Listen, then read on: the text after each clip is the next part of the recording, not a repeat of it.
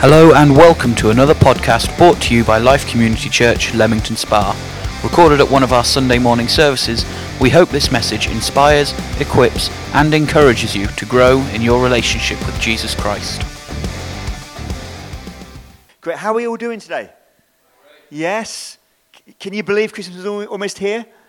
Yeah? It's who's excited about Christmas? Come on. I think we all get excited about Christmas, don't we? I know it can be hard for many people as well, but it is a great time of great joy, Christmas. And this is our fourth and final part of our Christmas Advent series called Christmas Presents. You notice the pun there. And we're looking at 4 different occasions when different people or groups of people received a visit by an angel or groups of angels in the Nativity story, and we're looking at how they responded. Because God is always interested in how, as people, as individuals, or as families or couples, how we respond to Him and to different things that we face in life.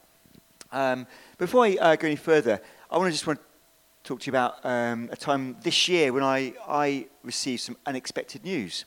And I'm sure as this story just continues, that many of you will think back to that particular day too, which wasn't too long ago. And I don't know how you thought about it, and perhaps it will unravel. But we had an elders meeting in our home one Tuesday night, not too long ago. And I put on the news, and I'd completely forgotten all about the presidential elections. And I thought, okay. And if I'm honest, I thought to myself, I thought I knew who was going to be elected. Okay, and I went to sleep. And I woke up next morning, and I didn't even think about it. It was my day off. It was a Wednesday. I think it was Wednesday. I had a breakfast and was at home, and then I had to go out for something, and I just thought, then I looked at my phone. It's now about probably about 9:30, and I saw something. And all I saw from someone's comment is, "I don't believe it." And suddenly, in my heart, I thought, no, no way. And the first thing I did was put on the BBC News, and there in front of my eyes was the unexpected, and for me, shocking news that Donald Trump had been elected president. It's shocking because I did not expect it. I thought it would be Hillary Clinton, but oh no, it was Donald Trump. And I'm not here to talk about politics, but I'm just being honest with you, I was absolutely shocked because I was not expecting it. I mean, I'm not going to ask for a poll who was expecting or not, but I can tell by some of your faces you're in the same boat. You weren't expecting Donald Trump, the very wealthy man on a lot of reality TV shows, to be elected president of the United States of America in 2016. And it shocked me. It didn't shock God, did he? Did it? Because God knew. God knew who was going to be elected president. And in times of our lives, there's times when we hear unexpected news, isn't there? There's times when we hear things. Sometimes that unexpected news can be brilliant news. It can be the news that, you've just won a competition. Or the news that you've just been paid extra, or you've had a tax rebate from the government. That's all sort of news is brilliant, isn't it? We love to hear that sort of news. Sometimes we can hear news which isn't so brilliant. News which can shock us in a bad way. Maybe it could be, as an individual, a health report from the doctor. Maybe as a married couple, it could be an unexpected, maybe things are tight, and suddenly you get an unexpected extra bill that you were not looking for. Maybe as a student, maybe you get exam result and you thought the exam went okay, but it actually went a lot worse, or maybe a lot better than what you possibly thought. There's different times in our lives when we hear different unexpected news, and it can be shocking, it can be great, it can be unexpected. But do you know what? In it all, it's about how we respond to it, how we respond to the news. If we're a Christian here today or listening on podcast, how we respond to the different news is so important because God is looking on. Maybe we're not a Christian here today or listening, and how we're responding, we might think, well, I don't know. I don't know if I believe in God yet. But the reality is, people are looking at our lives, and people are looking in the good times of our lives and the bad times of our lives and the indifferent times of our lives. When news comes, how will we respond? People are watching our lives. I've just got this thought to share with us today, which is simply this. Thank you, Jude. In times unexpected, great responses are respected. In times unexpected, great responses are respected. And the reality is, we will have times when we have unexpected news. We cannot control that. We cannot pray our way out of that. Times when unexpected news will hit our emails, our eyes, our ears, whatever it is, our telephones. But how we respond can earn great respect, not just with man, but with God. God doesn't expect us to respond in a great way, because let's be honest, we are human beings, and let's not pretend that life is a bed of roses. It's not. And if you're anything like me, and you've got 3 youngish kids growing up at home, there's times when I don't respond in the best of ways, if you know what I mean, or am I just alone? Maybe you've been there, got the T-shirt. There's times when there's pressures in the home, and at that point is when the kids want to play up. And do I respond always with grace and love? No. I wish I did. I'm being honest. Sometimes it's just at the wrong moment, and afterwards I say, oh, I'm sorry, guys. I shouldn't have reacted. Perhaps reacted is the best way. I shouldn't have reacted there the way I did just then. But in times unexpected, great responses are respected. And we can earn the respect, not just of man, but of God. Because if we're a Christian here today, isn't that our number one aim? To please God? To earn God's respect? We don't have to try and please him, but he's looking at our lives. And it's the things that we can do with our lives, the choice that we make, that actually earn his respect. So we're going to look at a well-known passage. And we're looking at the shepherds today. In Luke chapter 2, and we're going to read from verses 1 to 20, the shepherd's story. And it starts in verse 1, although the shepherds start in verse 8. But we're going to start in verse 1, and we'll look at the actual birth of Jesus. So, in verse 1, reading from the New King James Version, it says, "And it came to pass in those days that a decree went out from Caesar Augustus that all the world should be registered. This census first took place while Quirinius was governing Syria. So all went to be registered, everyone to his own city." It's interesting, isn't it? Even now, just over 2,000 years later, Syria is hitting our screens. You know, your heart just goes out, don't you, to the war-torn places, including Aleppo. And that's why we're giving our offering away tonight to help that work on the ground. Joseph also went up from Galilee, out of the city of Nazareth, into Judea, to the city of David, which is called Bethlehem, because he was of the house and lineage of David, to be registered with Mary, his betrothed wife, who was with child. It's interesting. The distance from Nazareth to Bethlehem was just over 100 miles.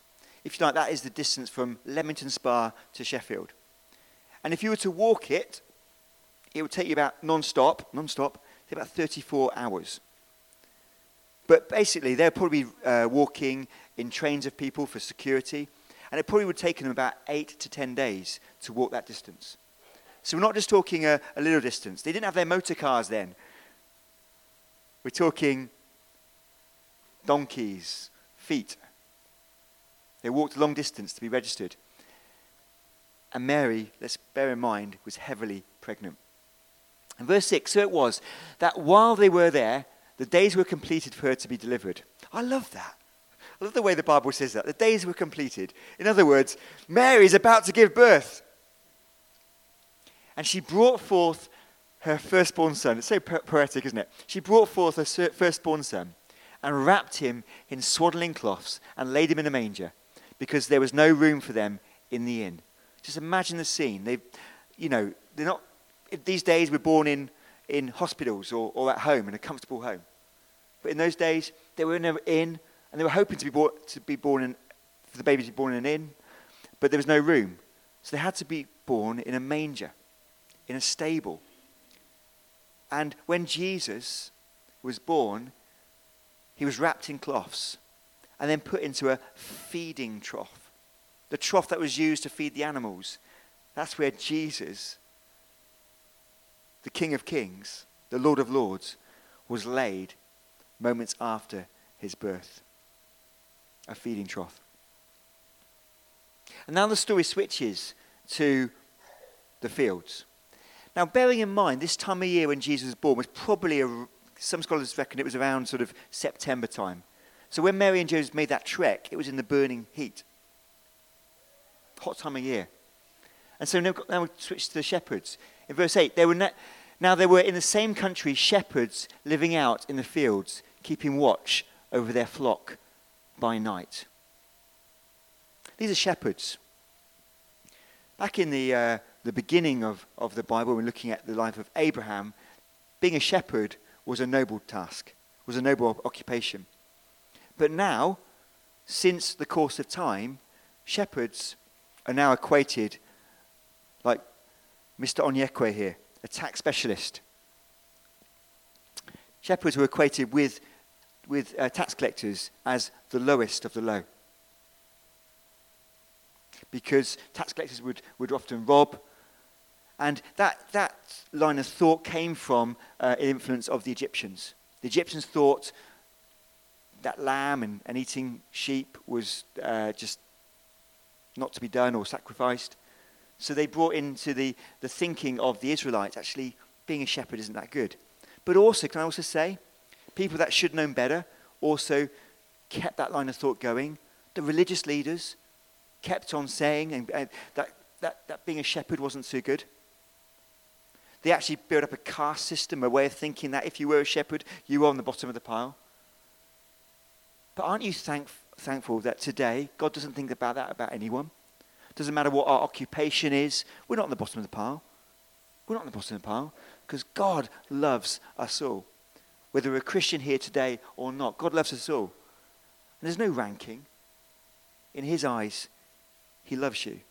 He loves me.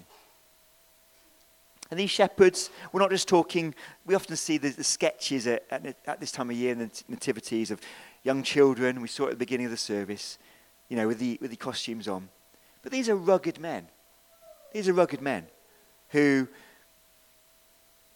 weren't afraid of a fight, weren't afraid to protect the sheep. And isn't it interesting?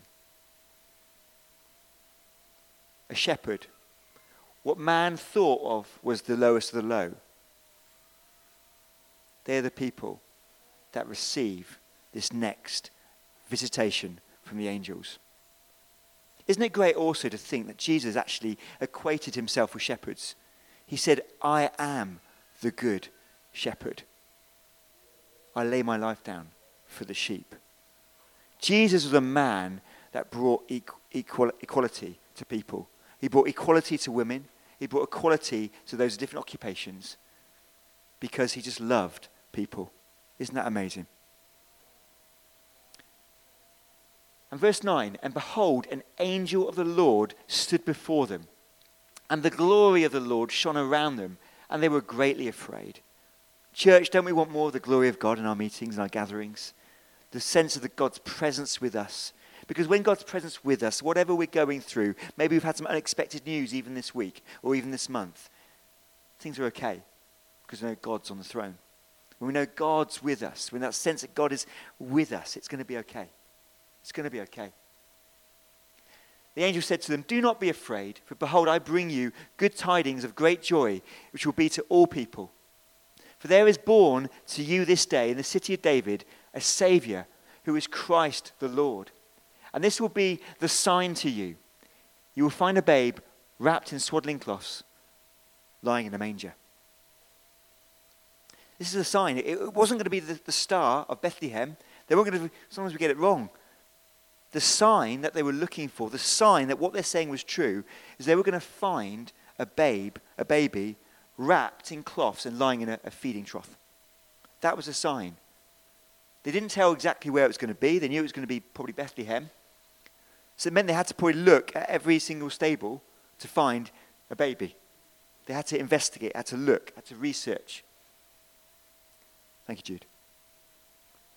And verse 13, and suddenly, imagine this, you're nervous, you're scared, you're a rugged man, you're used to a fight, and you're scared, you've seen one angel, and suddenly there was with the angel a multitude of the heavenly host praising God and saying, so not just one angel, not just two angels, but a multitude of angels who will suddenly appear before your face singing praises to God. Glory to God in the highest, and on earth peace, goodwill toward men. But you know what? We lose the meaning in that translation. It sounds all very nice. And on earth, peace, goodwill to all men. It said in the previous verse, that God has come to all men. But on earth, peace, goodwill toward men. It means peace to those who will receive Jesus, to those who will receive him, to those people of goodwill, to those that would respond to God. On earth, peace, goodwill toward men. God so loved the world that he gave his only Son, that whoever should believe in him should not perish but have everlasting life. But the choice is yours and mine. God loves everyone, but not everyone will respond. So it was when the angels had gone away from them into heaven that the shepherds said to one another, let us now go to Bethlehem and see this thing that has come to pass, which the Lord has made known to us. Maybe they were saying this sort of nervously, thinking, what on earth? Are we dreaming? Are we asleep? Are we awake? What's happening? And they came with haste. They didn't stop and order. They came with haste and found Mary and Joseph and the babe lying in a manger. Now when they had seen him, they made widely known the saying which was told them concerning this child. And all those who heard it marveled at those things which were told them by the shepherds. But Mary kept all these things and pondered them in her heart. That was Mary's response. In all of this craziness that this virgin that had known a man had given birth to a child, she's thinking, gosh, what is all this? She's pondering in her heart. And we already know the Song of Mary and how she expressed her praises to God. But this was the shepherd's response. Verse 20. Then the shepherds returned, glorifying and praising God for all the things that they had heard and seen as it was told them. Isn't that amazing? And I believe that over 2,000 years later, to 2016 here today, we can learn a lot from the response of these shepherds. Let not this familiar story of the shepherds pass us by. Let's not just be so familiar with the text. Oh, we know the story, we know the text. Let's put ourselves in the shoes of these shepherds. And let's understand that in times unexpected, great responses are respected. In times unexpected, great responses are respected. There's many ways that we can respond to things in life. Many ways. And we don't always respond well, do we? And God knows that. But when we get that unexpected news, can we pause and learn some lessons from the shepherds?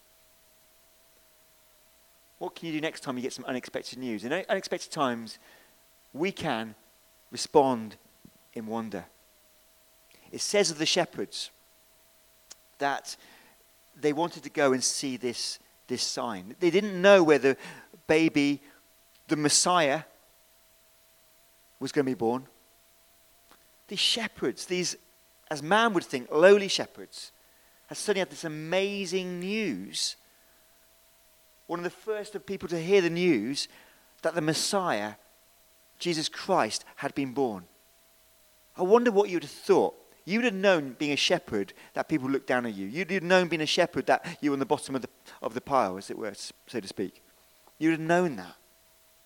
But God, in his grace and his mercy and in his way of just surprising humankind, decided to surprise them and saying, I'm going to give you great news. And I'm not going to give it to the kings. I'm not going to give it to the religious rulers. I'm going to give it to you guys. Because I've come to surprise the earth. I'm not going to come and do things as people expect. People expect the Messiah to be born in a palace. No, my son is going to be born in a stable. full of surprises, to a virgin. And what did they do?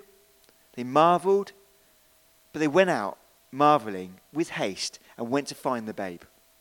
They had to probably investigate. They had to probably knock on a few stable doors and find out if there was a baby born there today. It probably sounded a strange thing. Excuse me, in your stable at the back of your inn, has there been a baby born today? What are you on about? I've got donkeys, I've got sheep, I've got cattle. A baby? But they knocked on one stable door. You're not going to believe this. You're not going to believe this. God has got a habit of, in our lives, hasn't he, of you're not going to believe this. Hoping God, trusting God. If you're believing God for a miracle, that day will come when you're not going to believe this. The unexpected news that you've been hoping for and longing for. And if we're not here, a Christian here today, there's ways that we can explore about the Christian faith. Is this God really as good as we say he is? And in the new year, we're going to be launching an Alpha course. And that's a great opportunity to explore the Christian faith in a non-threatening environment, to ask your questions and just discuss together. Alpha is a wonderful way to explore the wonder, if you like, of the Christian faith. In unexpected times, we can respond in wonder. We can also respond in witness. We also see that the shepherds, what do? They went around and they just told everyone. When was the last time you had some good news? Come on. When was the last time you had some good news? Tell the person next to you. Come on. When was the last time you had some good news? How long ago? A week ago? A month ago? Come on. When you have some good news?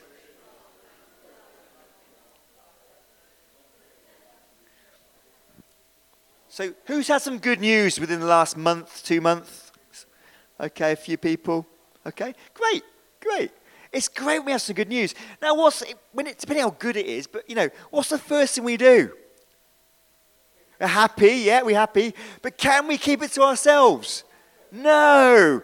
So it depends on whether you're into technology. You might tweet it, you might text it, you might phone someone, you might write a letter, you might, whatever. You've got to tell someone the good news. You cannot keep it to yourself, can you? When news is good, you don't want to keep it to yourself. And the shepherds, they didn't just see the sight, they saw the sign. They saw the sign of Jesus exactly as the angels had said. I mean, just seeing the sight of the angels alone would have blown my mind. But then to go and see it exactly as it said, that God the Father had decided to tell these lowly shepherds that his son was going to be born to the earth, the Messiah, who's going to save the nation of Israel and ultimately the world from their sins. And he decided to show up on the door, well, not on the doorstep, but on the hills of the shepherds. Amazing. They couldn't keep it in. Now it says they went and they told far and wide. Who we told, we don't know. Obviously, in a caste system, they probably wouldn't have shared it with different people, but probably whoever they met on their travels. Guess what? And church, we've got the most brilliant news. I want you to remember right now, if you're a Christian here today, I want you to remember that time in your life when you gave your life to Christ. When you decided, for the first time, I have decided to follow Jesus. Can you remember it? Can you remember it? Look back now. Look back. If you're a Christian here today, that time when you decided to follow Jesus for the first time. I bet your heart was filled with joy. I bet you just were leaping on the inside. Maybe there might have been a few tears at the time. But God is in the business of changing lives. God is in the business of changing lives. And they shared what they had seen. And what they had seen was a sign from God. And do you know what? That's all we can do, church. That's all we can do. All we can do is share with those that we know and love what we have seen, what we've experienced. If you like, our story. We don't have to have all the Bible knowledge and all the theology in the world. God's not after that. He's after hearts and people that says, no, what have you seen? What have I done in your life? Let's break it down. Maybe what was some good news that you've received recently? What was some good news? Now we might apportion that to different things, but ultimately God is looking after you, isn't he? God's looking after you. And we can say thank you to God. And we can tell people, do you know what? I believe that was my God. I just needed. And isn't it interesting when we have some good news? It's almost like just when we need it. Just when we need it. Just when we need it. Because that's our Father God, looking out for his children.